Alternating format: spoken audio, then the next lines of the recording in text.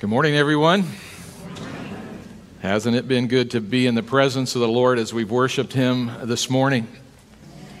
Thank you, worship team. Great job. And obvious why you called these three pastors. Their wives can all sing wonderfully. So good to be with you today. And want to say thank you. First Alliance Socoa, thank you for your generous giving to the Great Commission Fund that helps Christian Missionary Alliance do what it does all over this world. And I looked again yesterday at your giving numbers and just said, wow, great job. Thank you so much. And if every church did what you did, well, we would have far more resources to do what we do. So thank you so much.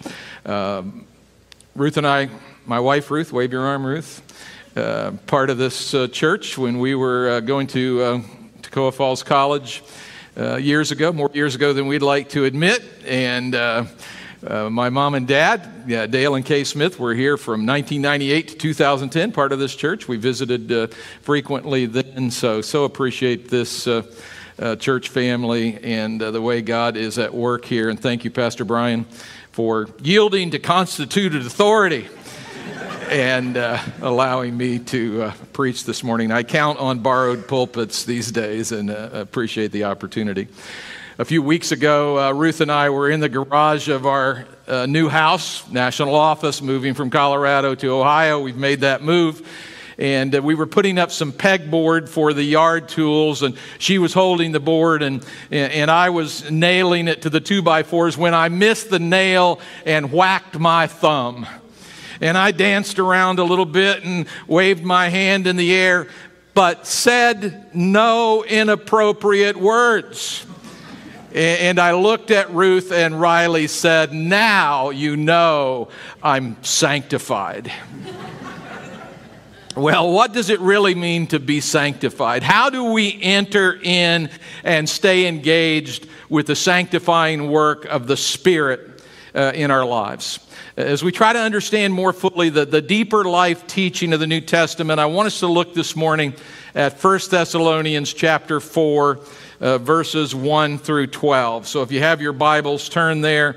1 Thessalonians chapter 4, verses 1 through 12. As for other matters, brothers and sisters, we instructed you how to live in order to please God, as in fact you are living. And now we ask you and urge you in the Lord Jesus to do this more and more. For you know what instructions we gave you by the authority of the Lord Jesus. It is God's will that you should be sanctified, that you should avoid sexual immorality, that each of you should learn to control your own body in a way that is holy and honorable, not in passionate lust like the pagans who do not know God. And that in this matter no one should wrong or take advantage of a brother or sister.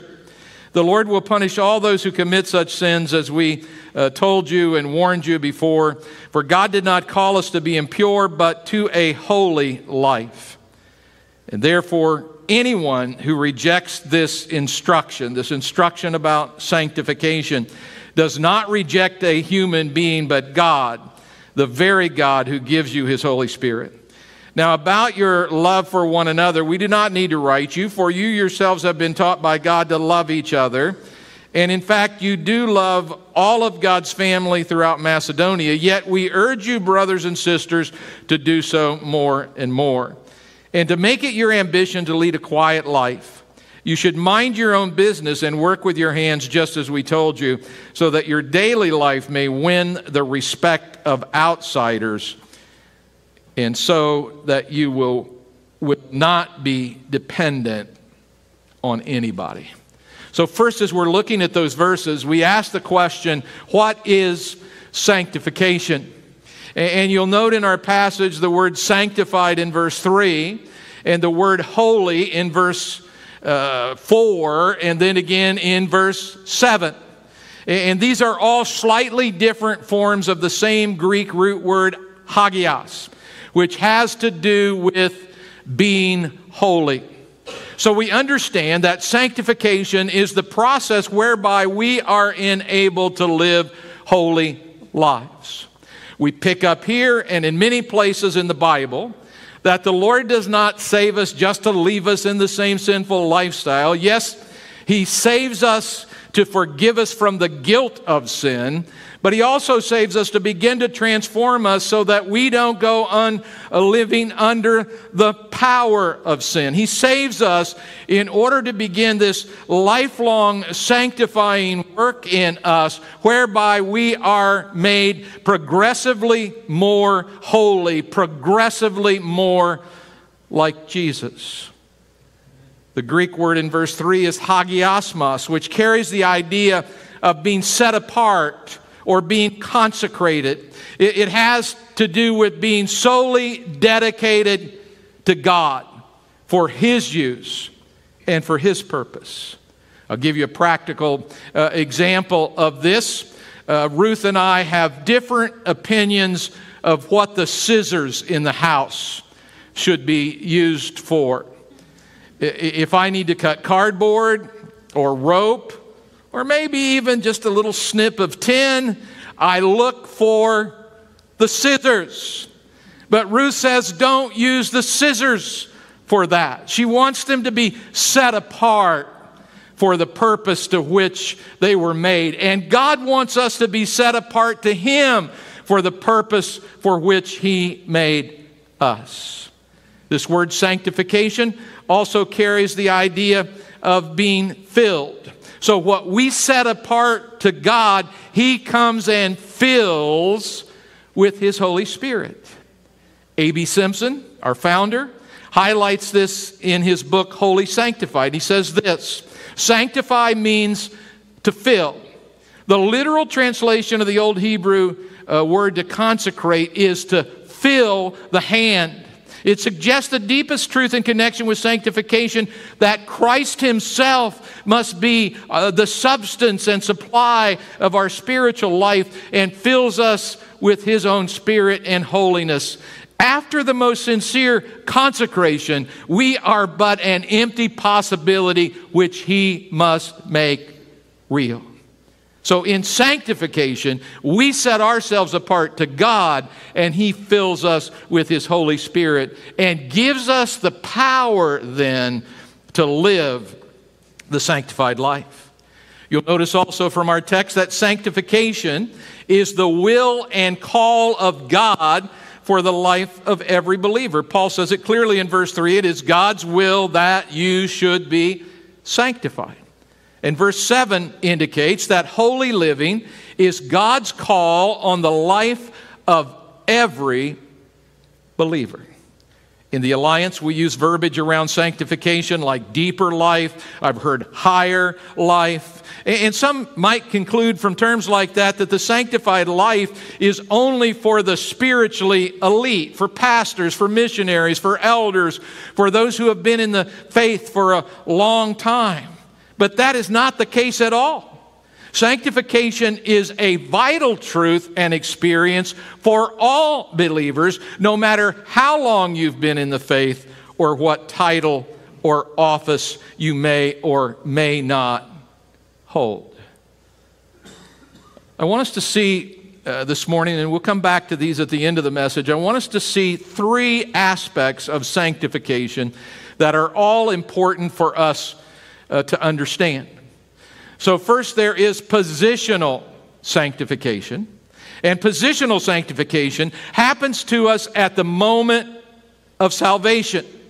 That moment when we trust Jesus Christ to be our Savior. And in that moment, the holiness of Christ is granted to us and written on our record. Hebrews chapter 10, verse 10 talks about, by this will we have been sanctified, past tense, settled issue, through the offering of the body of Jesus Christ once and for all time. Positional sanctification. And then we talk about, in the Alliance, the crisis experience of sanctification. At some time following salvation, the sooner the better, maybe 4 minutes, maybe 4 years, maybe 40 years, we come to realize that while we are saved and the Holy Spirit abides in us, we have been relying more on ourselves than we have been relying on the Spirit. And therefore, we find ourselves in this frustrating cycle of sin, confession, new resolve to do better, sin, confession, new resolve to do better, on and on, ad infinitum. In the crisis experience, you see, we come to the realization that we cannot do this and that we must allow the Holy Spirit to do so. This is the Romans 12:1 experience, where those who are already believers are called to offer our bodies, our whole selves, as a living sacrifice. And then the next verse says that as a result of that, we are no longer living conformed to this world, but we are living transformed by the renewing of our minds, which is a work of the Holy Spirit. While progressive sanctification, here's the third one, progressive sanctification has already been taking place in our lives to some degree from the time of salvation, from that moment we've trusted Christ. Now, following the crisis experience, that progressive aspect of sanctification is accelerated so that we're living in increased victory over sin, increased victory over the old nature, and we are being made progressively more like Jesus. This is the Galatians 5:16 experience, where we continuously walk in the Spirit so that it says we do not gratify the desires of the flesh. There is an accelerated production of the fruit of the Spirit in our lives as we've had that crisis experience, and now we're experiencing progressive sanctification. So that gives us some understanding of the theological concepts of sanctification. And the second question I want us to ask is, how does sanctification happen in the life of the believer? Look at verse 8. Therefore, anyone who rejects this instruction about sanctification, anyone who rejects this sanctification does not reject a human being, but God, who gives you His Holy Spirit. So experiential sanctification is not simply an A.B. Simpson doctrine born out of his own life experience, as I've heard from time to time. It's not merely an alliance doctrine. No, it is what? It is a biblical doctrine revealed by God in His Word. It is not humanly contrived, and it is not humanly produced. Sanctification, this process of being made holy or becoming more like Jesus, is not accomplished by our own human effort. It does not happen because we grit our teeth and try a little harder to do better. It is not accomplished by taking 5 steps to a better life. All of us have tried these things, tried to be better, tried to do better, only to repeatedly fail and become frustrated. It is the failure of our own efforts that bring us to this crisis experience of surrender, where we yield ourselves fully to the person and power of the Holy Spirit. And He begins to do stuff in us that we could never do. In fact, we're kind of surprised by it. We're kind of surprised when we act the way we do and react the way we do, because He's doing the work in us. Played golf with my son and a couple of friends on July 5th, and we made the turn between nines and came to the par 3 10th hole. And I stepped to the tee and hit my ball, only to see as it was coming down that I was hitting into the foursome in front of us, who were gathered off to the left of the green and kind of out of my eyesight. They'd have been safe on the green with me hitting. But the ball landed right in front of them. And I felt bad about that violation of golf etiquette. And so I hopped in the golf cart and drove up to apologize to them. And I value golf etiquette enough that I might possibly have done that just out of mere human initiative. But when I apologized and said that I hadn't seen them, one of the guys popped back at me and suggested that it was impossible that I hadn't seen them and that perhaps I needed to see an eye doctor. And I can assure you that that's where human effort would have broken down. Okay? I would have pronounced an Old Testament curse on that man. May you get a triple bogey on every hole the rest of the way, and may the fleas of 1,000 camels infest your golf bag. But in that moment, much to my surprise, the Holy Spirit gave me the outside of myself ability to say, well, I'm very sorry, and all I can do is apologize. And I turned the cart around and drove back to the tee. And I'm guessing you can relate to that. I'm guessing you've had some situation you faced where by the Spirit's power and control, you did the right thing and you were kind of surprised by it and absolutely knew in that moment it was not you, it was the Holy Spirit working in power in your life. So the point is, sanctification is not the result of our own human effort. It is divinely revealed doctrine that involves the work of the Spirit in us. Again, verse 8. If we reject this doctrine, we are not rejecting anything human. Rather, we are rejecting the Holy Spirit, whom God has provided for us for the very purpose of doing this sanctifying work in us. The very God, it says, who gives you His Holy Spirit. And we're reminded by that the Holy Spirit resides in every believer. Romans chapter 8, verse 9, if anyone does not have the Spirit of Christ, they do not belong to Christ. It's impossible to know Christ, to be in Christ, and not have the Holy Spirit residing in us. Believer, the third person of the triune Godhead lives in you. Do not believe for a minute that living a successful Christian life is left up to your own strength and effort. God knew that would never work.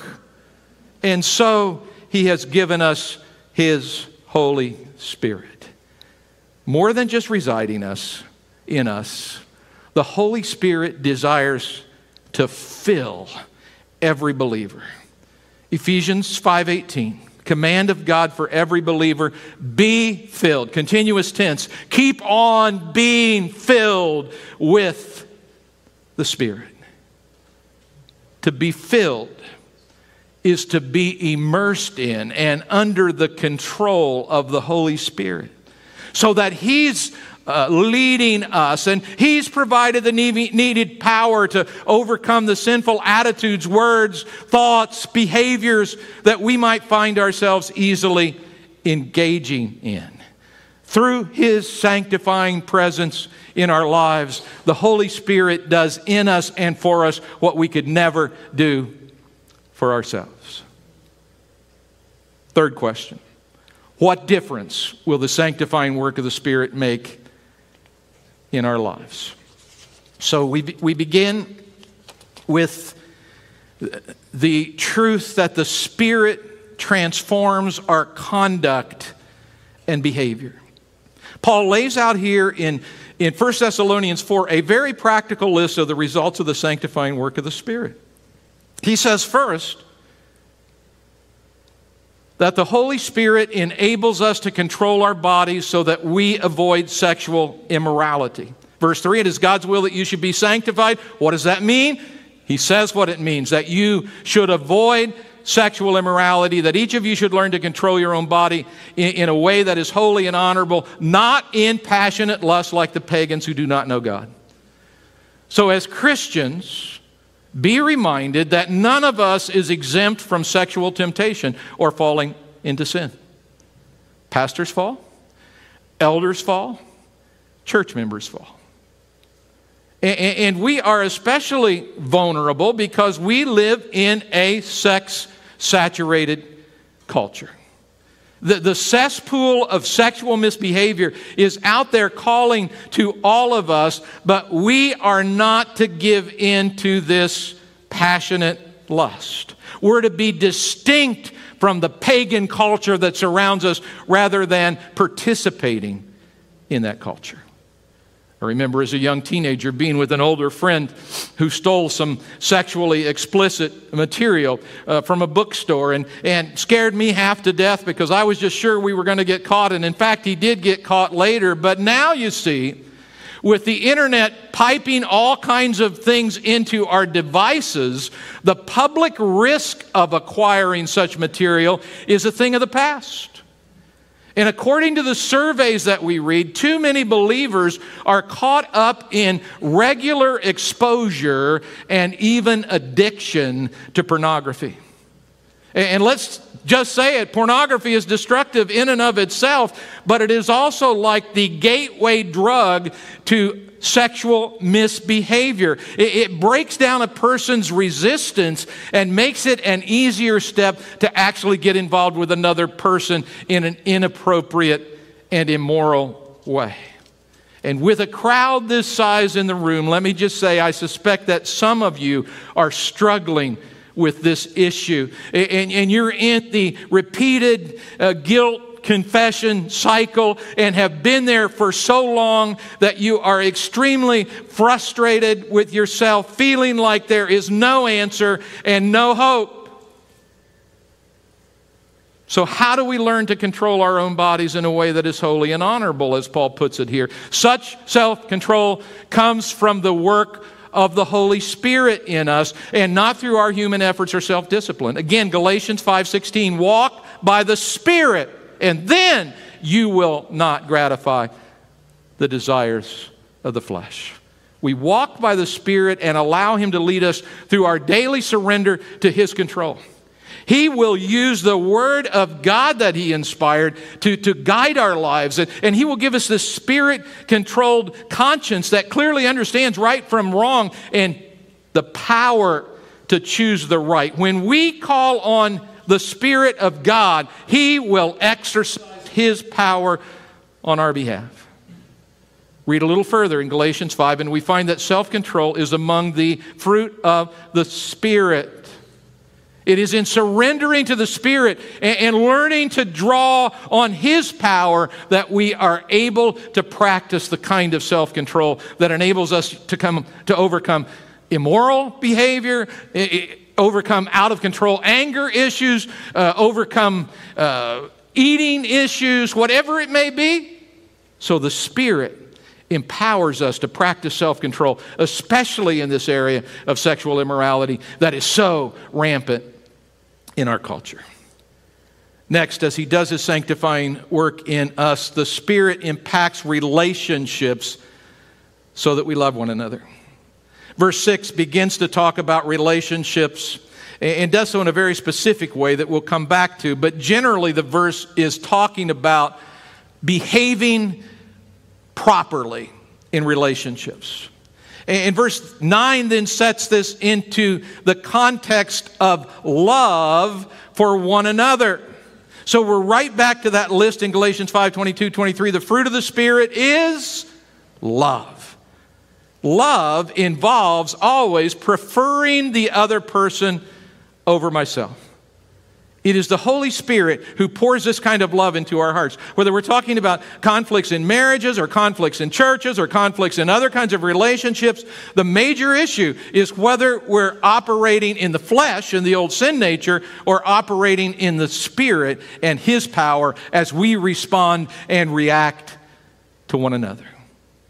I've worked with churches that have been engaged in spirit-grieving, spirit-quenching conflict for years and even decades because people aren't walking in the Spirit, aren't living in the fullness and power of the Holy Spirit. The same can be said for marriages, other family relationships where there's been division, conflict, tension for long periods of time. And we cannot just, again, grit our teeth and will our way into better interpersonal behavior. No, only through the work of the Spirit can we begin to do like Jesus would do, preferring the other person, preferring our brothers and sisters, preferring our spouse, and begin to respond and react in ways that build up that person and at the same time honor Christ. The sanctifying work of the Spirit will enable us to live in love and unity. And then there's an outworking of that. Back to verse 6. The Spirit reins us in so that we do not use people for our own purposes. Back to verse 6 and what it specifically addresses regarding relationships. Remember, he's talking about this whole context of sexual immorality, and then he says that in this matter, no one should wrong or take advantage of a brother or sister. The Lord will punish all those who commit such sins, as we told you and warned you before. So it's really addressing this issue that we've come to know as spiritual abuse or abuse of trust, where we try to leverage our authority and power as a man, as an adult, as a leader, to take advantage of a brother or sister, often involving sexual immorality. And the verse is very clear, isn't it, that this kind of behavior is not acceptable, and the Lord's going to deal with it in no uncertain terms. In recent years, we have been grieved by a number of high-profile cases of spiritual abuse, often but not always involving sexually immoral behavior. And right now, we are seeing a spike in spiritual abuse accusations. And where these kinds of things are happening, why? Why are they happening? It's a result of behavior out from under the control of the Holy Spirit. Behavior that is looking for what I can get out of my position, not how I can serve other people. This is especially grievous when it involves sexual abuse, but it is grievous when it involves our positions being used in any way that is abusive whatsoever. As I recently read, failure in ministry is not typically because of our inability to handle doctrine. It is because of our inability to handle power. Another fruit of the Spirit is gentleness or meekness. And some commentators have defined the Greek word meekness as meaning not weakness, but power under control. Allowing the Spirit to control us will keep us from trying to control people, will keep us from trying to use our leadership or any position we may have, any position of authority and power to take advantage of other people. The fourth thing we see, as He does His sanctifying work in us, the Spirit enables us to live and work in a way that contributes to the community. Notice verse 11, and to make it your ambition to lead a, what? Quiet life. You should mind your own business and work with your hands just as He told you. So keep in mind that the writer and the original readers of these words were carrying out their lives in a political environment that was very unfavorable to their Christian faith and mission. And yet the instruction to Christians was to what? Lead a quiet life and stay focused on what you're supposed to be doing. So think about the last one first. When it comes to excellence and work ethic in the marketplace, Christians should be at the top of the list. We are the ones who shouldn't be failing to pull our own load. We shouldn't be the ones who are complaining about everything. Because if we're failing to pull our load, if we're complainers, then our witness for Christ is tainted. Take it a step further. It's fine. In fact, it's our responsibility to vote and be politically active, to seek to bring a Christian influence to our community, state, and nation. But when we get loud and obnoxious about it, we cross a line where we're trying to control things ourselves rather than living under the control of the Holy Spirit.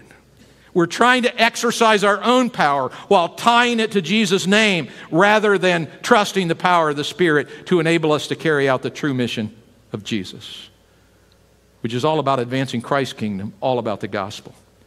The sanctifying work of the Spirit will enable us to be purveyors of what?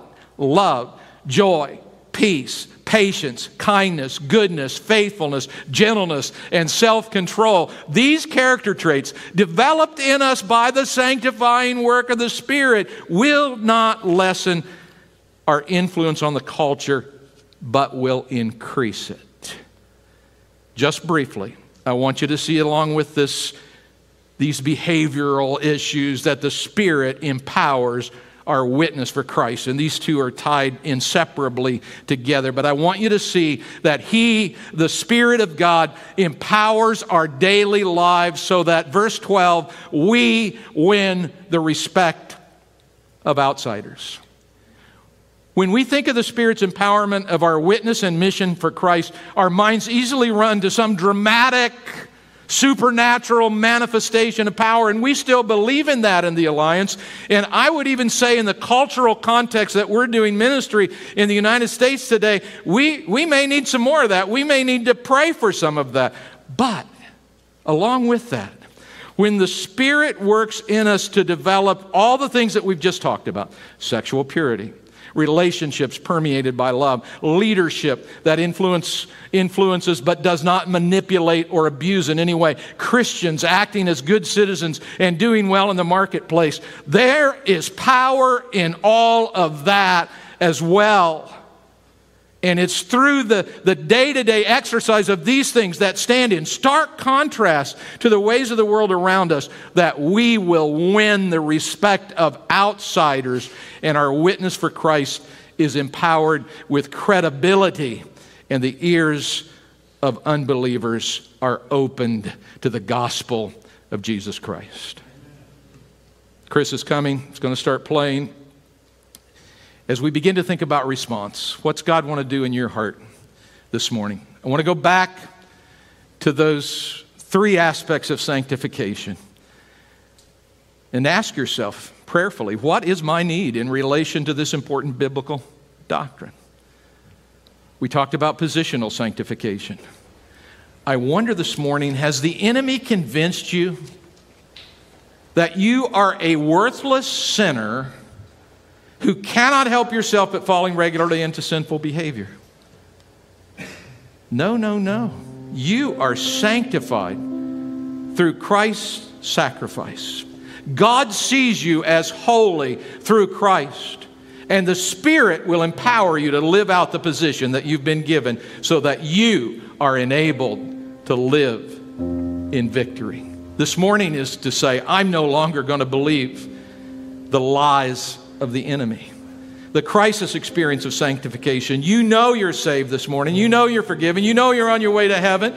But you have to admit that you're living a defeated Christian life, no matter how hard you try or how many times you've tried to do better. It just isn't working. Has there ever been a time since your salvation experience where you admitted your inability and then just fully surrendered your life to the Lord so that His Holy Spirit can come and fill you? If you've never done that, today, this morning, is the time you can do that. Progressive sanctification. You can point to that Romans 12:1 experience, but you know you've taken back control of some specific area of your life so that it is not pleasing to the Lord.